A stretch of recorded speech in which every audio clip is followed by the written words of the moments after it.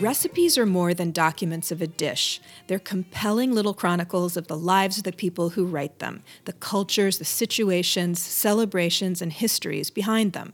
Chefs and other people in the culinary community tend to be passionate about what they do and spurred by a motivating force that drives them. If you scratch the surface, almost all of them have a specific and compelling story. Life, Death, and Dinner asks these food-passionate professionals what it is in their histories, a person, a place, an event, that most motivated them to do what they do with food. Because food is sustenance in more ways than one, and every recipe tells a story. I'm Liza Schoenfein, and this is Life, Death, and Dinner.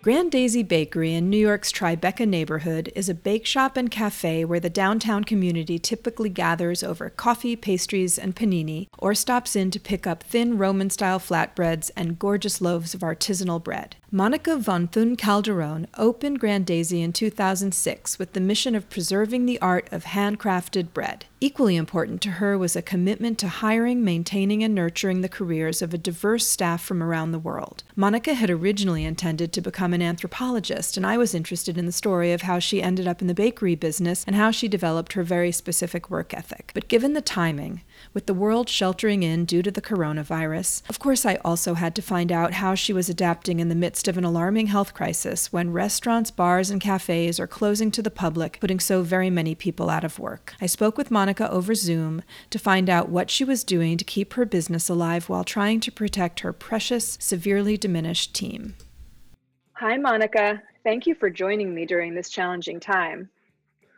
Hi, Liza. I'm glad to have a chance to talk to you. So before we discuss what you're doing to keep your business afloat during this period of, for lack of a better term, sheltering in place, I'd like to hear about Grand Daisy, how you started the business, what it is exactly, because I know it's more than a bake shop and cafe, why you named it Grand Daisy, and what your priorities were in terms of your product and the business practices you maintain. Oh.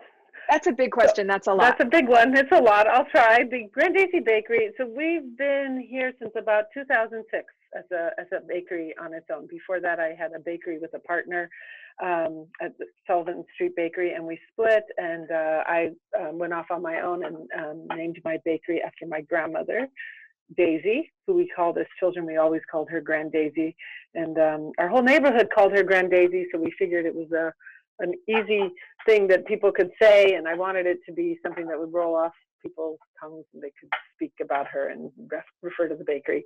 It was at the time, and even now, it's a great thing because I can walk into the bakery and think of my grandmother, and she was a very special person in my life. So it's very, very powerful name for me.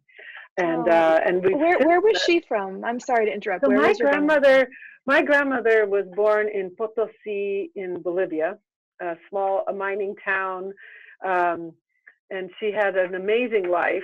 And she would all say, "Oh, what am I? But just a little, and just a pueblerina, a little small town lady from Potosi in Bolivia." But in fact, she ended up traveling the world and knew so much, and came to the United States in her 50s to take care of my brother and I, and learned English and developed a whole community in Colorado of people who loved her and would come to our house. And it's kind of amazing.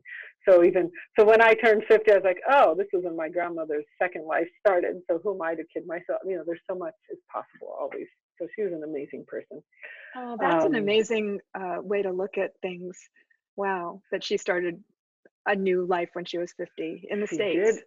She left everything. It was amazing, actually. And then she came here and she learned how to cook. I mean, this somewhat of an aside, but I have one of her old recipe books, and I was trying to do one of the recipes, and there are all these notes, and it's like 350 grams of butter or something like that. And then it said, oh, but in the United States, it's a pack and it's 2 sticks and a half or something. Like she had these little translations because she had to adapt everything to the stuff we have here. It was really interesting. And she did. That's amazing. And she did. Yeah, it was fun. Was your grandmother a good baker? So my grandmother was a great baker and a great cook, and she would make my first panettone I ever had was her panettone, which she made. And she also had recipes that her family, that my great grandmother had brought in from Argentina. So we make this at the bakery. We make a torta de capas, which is layers of cake with dulce de leche in between. And she has that recipe, which is awesome, which we make here. And she made that. That was my birthday cake. And then she cooked, she made dinner all the time. So we ate all these great Bolivian dishes, but also she would, pull recipes out and adjust things, and she's kind of just a survivalist in the food world. That's incredible. And let me ask you, because you said that she cooked, she was from Bolivia and made Bolivian food, but Grand Daisy is more Italian influenced, isn't it? Well, so Grand Daisy, we is really just the offshoot of Sullivan Street Bakery, because we had a product line and we made all these amazing loaves of bread. And when I opened the business, we had agreed we'd just do our own thing, and there was really no ownership over the recipe of flour, water, and yeast, or wild yeast, no less. So our bread was always influenced by, and the reason that actually the Italian bread came out was I had spent some time in Italy as an anthropologist doing research, and had my life changed by, like many people, by the experience of living in Italy and eating Italian food in the 80s and 90s. Mm-hmm. And it just, and so when I met the baker of Sullivan Street, Jim Leahy, he had also had his Italian experience, and we both wanted to reproduce those great things, like the joy, the work to live, not live to work, the mm-hmm. eating and enjoying things, of like less than 5 ingredients in anything makes it amazing, and using really fresh, good ingredients, and making it affordable. At the time when we opened, Eccepanis was it Eccepanis? Yeah, Eccepanis was the big bakery, and it was so expensive. I remember, and Dean and DeLuca had, was relatively new, and it was also very expensive. And we were like, we're going to make a bread that everybody can have. We're going to make it affordable, and that was our vision. And when I opened Grand Daisy, that continued to be the driving factor. Make it a great place to work, make really good product, make it accessible, both from a understanding perspective and also just a financial perspective for everybody. And that's what I've been doing, and that's kind of like is my driving force. And people came then, and people come now, came to Grand Daisy when we opened, and we have I feel really fortunate. So it's a bake shop and cafe, and then you also have a wholesale business and a catering business? A little bit, yes. Well, we built our wholesale business over time. So when we opened Grand Daisy, we were mostly a cafe, and we had just a few local restaurants that would pick up. And over time, more and more people came and wanted to have bread for their restaurants. It's actually the majority of our business now is we serve over 200 restaurants. So up until last week, we served over 200 restaurants in the city, and also that. Yeah, and then we had like people, we have some distributors that buy it and buy our bread and take it out to some small stores, grocery stores, and places outside of the city, and Whole Foods, and there's a Union Market has a few stores in the city, and they also buy our bread. So that's become a big part of our business. And then the sort of the public side of our business is our store, and there we're really working on making that perfect cup of coffee, the way that doesn't take so long, the way, in Italy, when you go up to a cafe, they know you and they hand you your coffee before you even get there, if they see you crossing the street. And then we make some panini, and we have our Roman style pizzas, and we have and bread, and some simple pastries in the Italian tradition, where after you bake all your bread, you have a little, you have the oven cooling down, and you take a little time, and you can then bake the pastries. So they're really simple, nothing very fancy, and definitely like that. So, and then we get our yoga drinks, like the Italian pear juices and stuff, and nectar and things, little things that like help you remember those good experiences when you were in Italy and you just experienced something different. So much of that has become, thank you. So I'd say so much of that now we take for granted, because that world is now has spread out so much. So there are huge venues that sell all these things, and it's sort of become commonplace. But when you started in 2006, it was, not so much. Yep. No. So you have this very diverse staff, and it's very important to you. You've said that it's one of your priorities, to really treat your staff particularly well, I think. Can you talk about what your approach is, because to the diversity of the staff and what their experience is with Grand Daisy? So from the beginning, when I'm an anthropologist, and my goal in life was to be a professor of anthropology or work in an NGO and finish my dissertation. And then I got caught up in this baking thing, and I saw the potential for being a place to work that was really good. I suddenly had control over the work environment versus having worked in so many places where you're not treated fairly, or where you're not given opportunities because of the language you speak or the accent you have, or all the different things that all the biases that people have and don't allow other people to succeed as a result. So that was a very exciting opportunity. And as an anthropologist, I had training. I had always worked with different. Let me think. As an anthropologist, what was exciting to me was that I understood a little more about different cultures and why there would be conflict, and why where people could get along, and where we could find common ground. And that's the bakery kind of became that place. So over the years, we had a lot of people from Latin America come in, and my goal was like, okay, you may be Latin American, or you may be from Central America, but you can be an amazing baker. And that's so exciting to provide that opportunity for you to become a great baker and not just be a porter or something like that. And which is also a great job, because we all have great porters. But so that was very exciting. And then more people from Africa started sort of entering into the baking world. And so we had some bakers that came in from Africa. And then we also had some friends from Italy that would come and stay for a while and say, I want to work. And so we would, it was just this huge mix, and there was conflict. There were things that didn't go well. And so we'd have to sit everyone down and say, okay, we're all here. We're working. We're living. We're not living to work. We're working to live. And everybody has to come to work every day, and we all want to just get along. We just need to get our, everyone here has the same interests, and we would stop and talk and work through the process. And over the years, a lot of people have stayed over 10 years with me at the bakery, and it's kind of amazing. And they value this as well, and so they'll work. They understand that when we had a whole. We also have a lot of people from South Asia. We have from Tibet and from Bangladesh and from different places. So as over the years, as more and more people come in, the commitment to making sure everybody gets along is really important. And the people who've been here for a long time get it, and they work as well. So it's kind of this thing that keeps going. It's really exciting. And most recently, we have a group of people. We got a call from a school that is trying to place deaf people. And so we started hiring a few deaf people to work at the bakery, and we developed, and everybody was, not everybody. It turns out some of the people actually already spoke sign language who worked at the bakery, because they had a deaf friend at some point or whatever. And then we ended up developing our own sort of deaf language. They called it like our own dialect, like the Grand Daisy dialect, because everybody could communicate. But it wasn't in ASL, it was in some variation so that was kind of exciting. So we mastered language groups, and we mastered like even the ASL, and it's been, so at this point we have like this great team of people from all over the world. We do, and it's very exciting to me, and it gives me the motivation to come to work every day, because it's really, I'm not a baker by profession.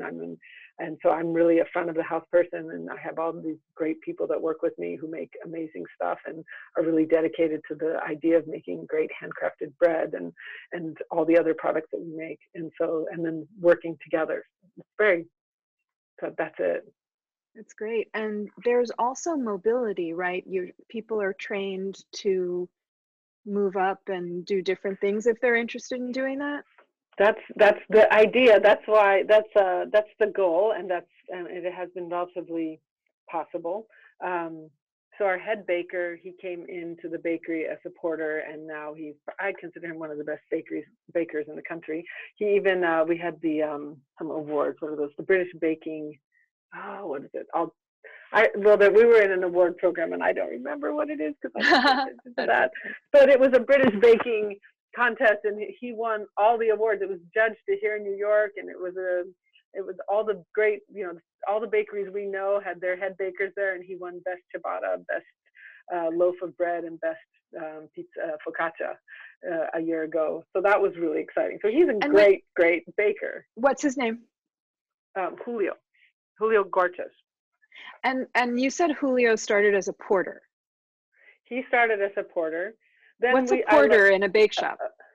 So in a bake shop, a porter is the person who takes in the orders and sweeps and cleans and does that kind of work. And he turned out he's from Guatemala, and he had his father had owned a mill, and so he had been a miller, but his parents had him and his brother trained to do embroidery, or weaving, the kind of Guatemalan weaving that is done. That beautiful. How incredible! Kind of and then he came here. I mean, it's an amazing story. So he's like the model, but actually it's been true of everyone. There's someone else who came in. She came in kind of working retail and supporter. This is Mimi, and now she's our floor manager for the day. So she runs the day, like all the bakers and the sandwich makers and the pastry person. She's like, and the porters. She's making sure everybody is on the same page, and it's an amazing. I just have seen her grow so much over the years. It's been this incredible. She's worked with me for over 10 years, and also she's just gone from being someone who was very shy and didn't have a lot of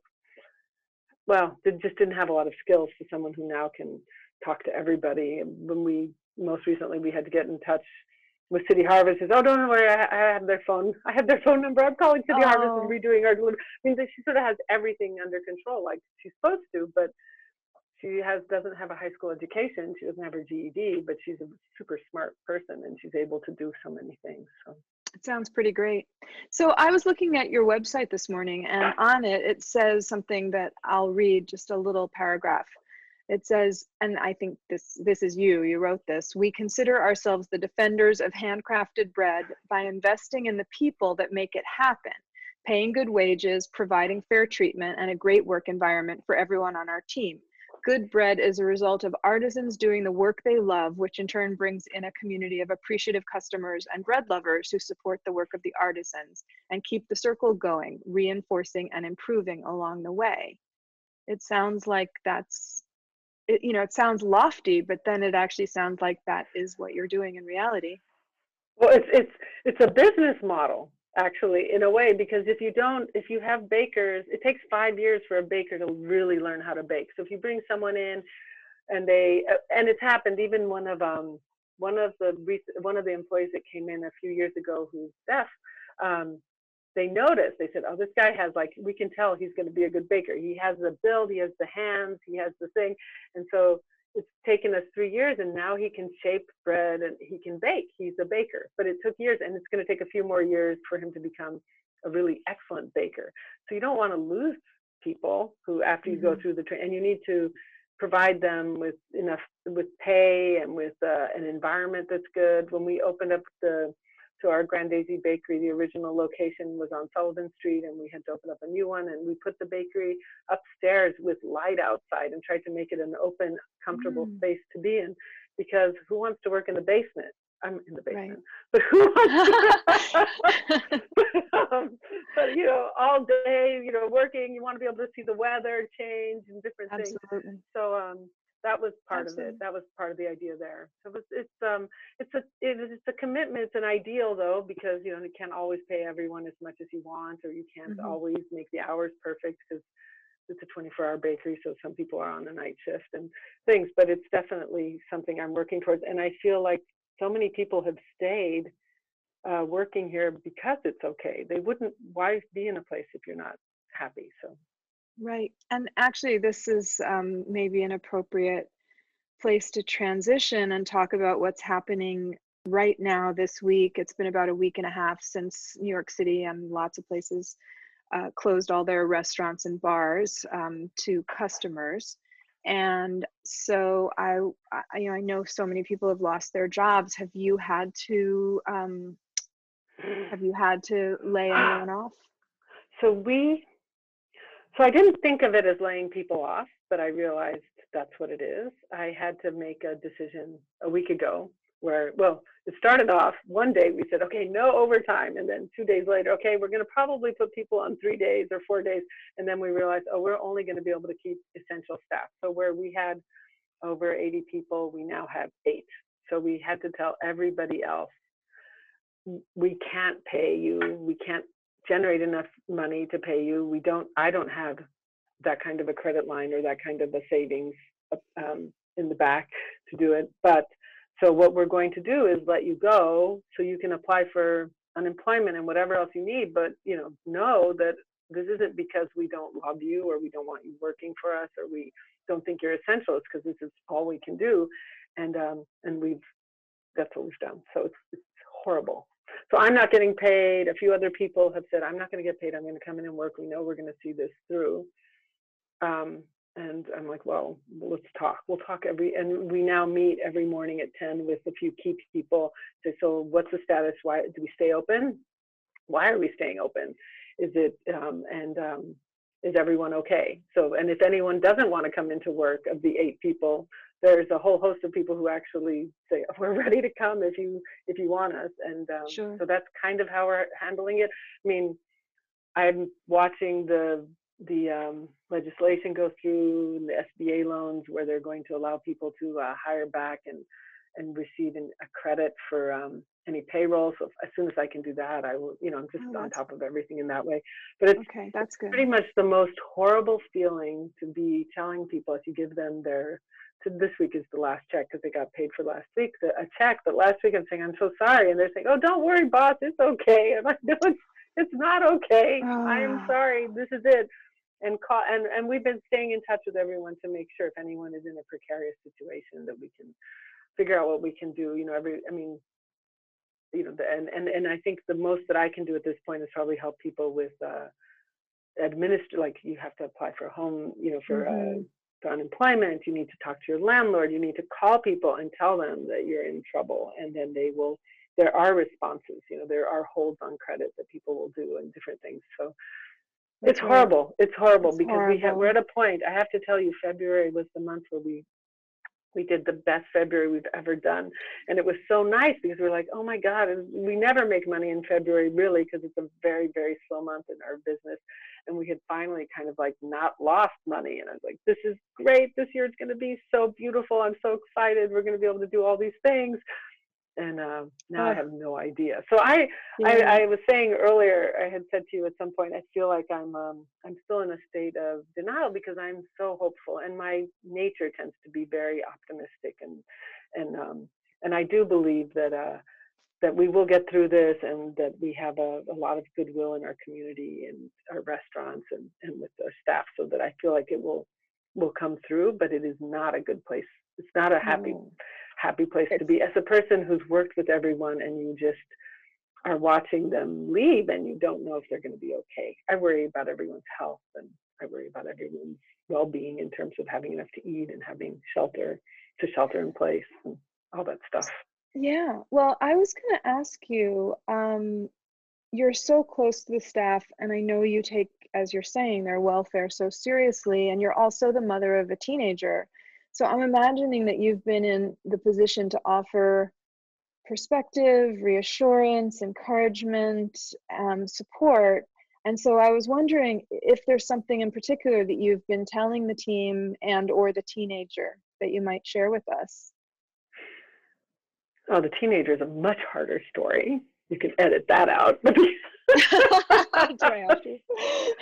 I have one too. Or not. But in terms of the staff, the big thing that I tell them is if anyone who's working, especially if they don't feel well, to not come in and to not worry, because people want to come and work or want to do their job because it's what gives them meaning, and it also gives them pay, but it's a two-part thing, and I don't want anyone to feel social pressure because everyone else is in this and they want to be in it as well.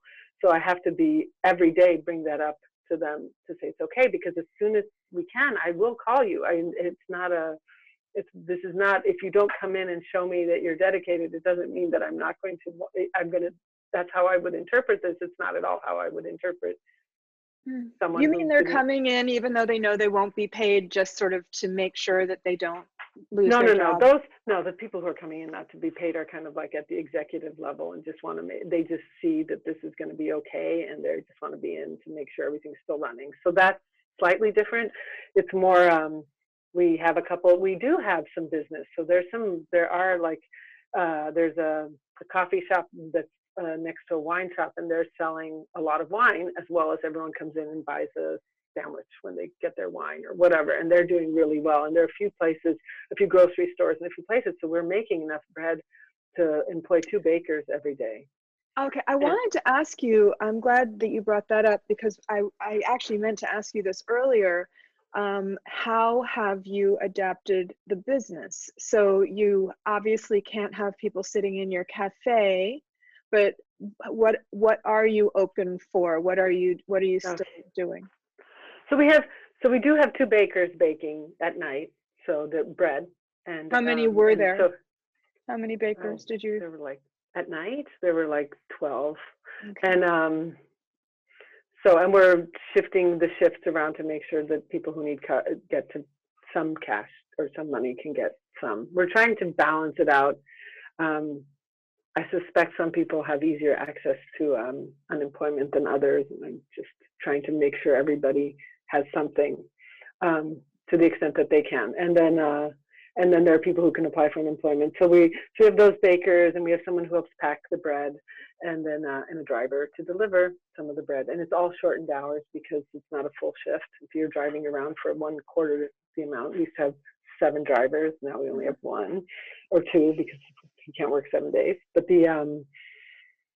so we've adjusted, so we've shrunk. So we've basically brought everything down, pared everything down to only the essentials, so that we can afford to cover those essentials, and that's the logic that we're operating on. If we can afford to cover those essentials, then we can stay open as we negotiate with all of our other obligations, loan, rent, insurance, all those things. So I'm lucky to have a controller, a general manager here who is coming in and saying, "Oh, I'm going to do this because I know we're going to make it through," and so that's very fortunate. But so that's what we're doing there. And then in our retail store, we have 2 baristas who can make great coffee, and we have the sandwiches and bread, and people come in and buy them and leave and take it. They take it out through the window, or they walk in and pick it up and take it out. So, and then we have a very little bit of the online business that was never our big thing, like Grubhub and Postmates. No, the different businesses that have pickup that Uber Eats and things like that. So, and the wholesale, because did you just say that? Did I miss that? That the wholesale with the restaurants obviously must have dropped off because the restaurants are closed.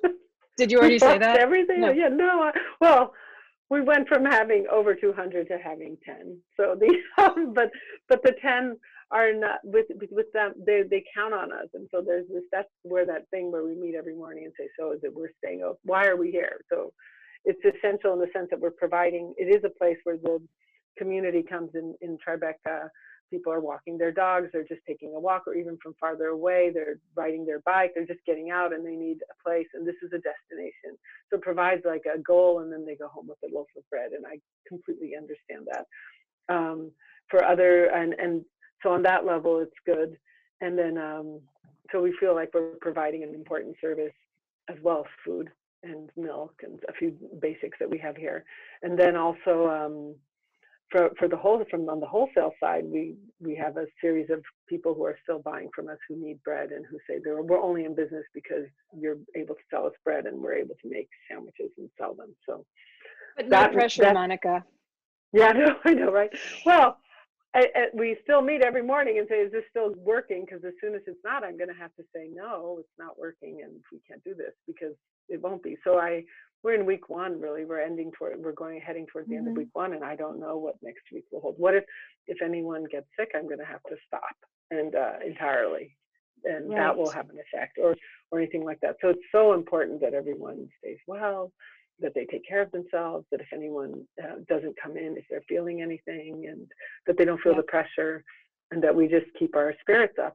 Some people are here, and they come in every day with a super positive attitude, and they're like, well, you know, we've got to make sure. What are we gonna do? Be depressed? Let's keep going. We can clean the bakery really well.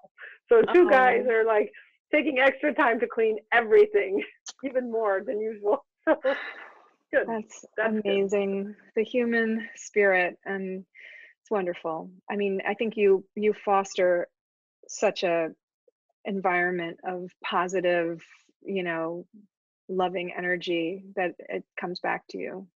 And the people that you hire, well, obviously you probably also pick them because of, you know, because you feel that from them. I think a lot of people will pick you. You don't get to pick that much. I'm very lucky. I'm very lucky to have had people come through. Actually, today I was up getting a coffee in the store, and this person said, "Hi, you remember me? I used to work here 13 years ago." And it's like, no, but I said, "Take off your hat," and then he had no hair left. I was like, "Oh, you worked here You a look long different. time ago." So you look really different. But Oh, he had it's he'd like a finally kid coming back to their school, like their elementary school. Like, yeah. remember So me, teacher? he said I brought yeah, exactly. But he came and he brought a friend and he said, well, we thought we'd buy something because we're here and we were gonna walking by and just doing our walk because a lot of people just need to go out and walk a little bit and do something right now as part of the shelter in place. You need to get out and get some air. So that was a very sweet thing. Just Oh, of people finding you and then sort of staying. And then he had worked with 3 or 4 other people and they all are still in touch. And even the people who leave and that aren't happy, they end up getting married. And I just remember, I thought, anyway, that's a total married to aside. one another? Like Yes, two people who I worked here. found out You've on had yeah, they couples get quit, married? they left, and then they ended up meeting somewhere else and getting married. Like, that is awesome. That is really great. That's so awesome. Oh, well, oh my goodness. It sounds like this is an incredibly tough time, but you are doing an amazing job. Can Well, I ask you, I think you sort of may have answered, I think you sort of may have answered this question already at the beginning of our conversation, but I didn't ask the question formally. And so I want to ask in case you do have a different answer or more full answer. So the question that I ask everyone in the Life, Death, and Dinner podcast is, what in your background, whether it was a person, an event, a situation, a place, most motivated you to do what you are doing in the food world, and how, I mean, and then how that product that you make, the food or the whatever, reflects that motivation. And I know you talked about your grandmother, and that may be it, but I also know that you, as you said, were in anthropology and you were going to become an anthropologist. So there must have been a moment where, or something, or, you know, a situation. So what was it? I think about this a lot because I try to figure out what happened, why I didn't finish my dissertation. But that might have been the moment because it was so much more fun to do bakery than dissertation.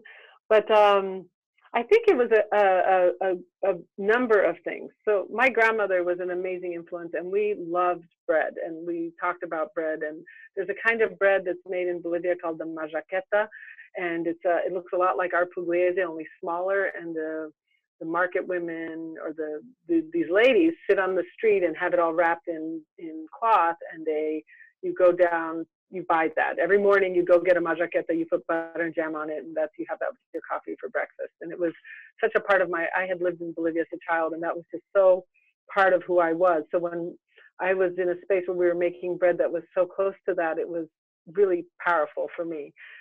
At the same time, so that's one element. My grandmother being so connected to the kitchen and to food and to making great food and really interesting food that was so much part of my identity, being an American kid, but eating all these things that nobody ate, that nobody had even heard of, and that had names in Aymara and Quechua, so nobody, not even the Spanish-speaking people, knew them. The chuño, which is the potatoes that are freeze-dried and are black, and that is how the people from Tiwanaku lived forever, was because they were able to store these during times of drought and things like that. So that was Fascinating. huge influence. And then, but then when I went back and did my field work in Bolivia, I had worked with, I worked in a peasant community, and one of the ways the women raised money to be able to send their kids to school to buy the supplies, because basically they had to buy pencils and notebooks and pay the teachers. And they would have their husbands build these little ovens in the back of their house, and they would bake bread and sell bread. And so that was a huge thing also. And so I thought all these things sort of came together, and then I ended up meeting someone who was opening up a bakery and needed help running it. And it all just happened in such a great way. But the way that and it just works. And so I was like, this is great. It gives meaning to me in so many different ways. And then getting to work with people who spoke Italian and French and Spanish and English, and get to use all the languages and understand the different cultures and see all the different things going on and bring them together, and that was just icing on the cake. And you realized that it was connected to what you Right. had been doing to some extent. Right. It was sort of like the applied anthropology side of the anthropology. I got to do what I had loved doing and studying for so many years, and I got to live it and make use of those skills in a work environment. And it was just so meaningful, and it still is. I mean, I'm still just moved, even, I mean, every day, even like now through this experience, there's just been stuff that's happened that's been so special. One of the people who works here, when we were talking to Mimi, she said to me, so we're saying, well, we don't really need you and we can't pay you. So we need you to apply for unemployment. We want to call you back. And she said, you don't need me. Do you not want me here? Is that what you're trying to say? Because I'm going to come anyway. Because you need me to do these things, and I will be here because you were the person who didn't care that I spoke with an accent, who didn't care about anything, about how good I was or whether I could, do the job. No, she said you didn't care. You've always been there for me, and I am here for you now because you have been there for all of us. And it was like it was an amazing moment. I still wanted her to stay home, but she comes in for a few hours every day to make sure everything's okay. And I'm so grateful to her because it's true. She's the person who runs the floor and has learned everything. It's a hard one to think about. It sounds like this is, if there's anything positive in this situation, it is finding the expansiveness and generosity of so many people who are trying to help each other. Yes, it's the generosity, and then the gratitude that goes along with that are the things that are kind of like binding us together and holding us so that we can keep going forward. Absolutely. I feel like that is a beautiful place to end. So I want to thank you so much for taking the time to talk to me, and you're, in spite of it being a very dark time, you're a ray of sunshine. I mean, your philosophy is amazing, and your action, that you take based on your philosophy, and it sounds like you have taken these ideals and put them into practice in your business, and it's inspiring. Thank you, Liza. That's beautiful too. Thank you. I'm so glad to get a chance to talk to you about it too. It makes me have to think it through and realize how absolutely lucky I am all the time. Oh. Well, that's great. I'm glad, and I feel lucky to have spoken to you today. So thank you very, very much, and good luck with everything. And I'll keep you posted. We'll get through this. Yay. Well, I'll keep you posted. Thank you. You too. Good luck with everything. Stay well. Be safe. You too. And thanks. Yeah. Bye. Bye. Ain't nothing I can do. Hey listeners, thanks for checking out the Life, Death, and Dinner podcast, where I ask culinary professionals what in their histories motivated them to do what they do with food. To read about my motivation behind Life, Death, and Dinner, and to check out my recipes and stories, go to lifedeathanddinner.com.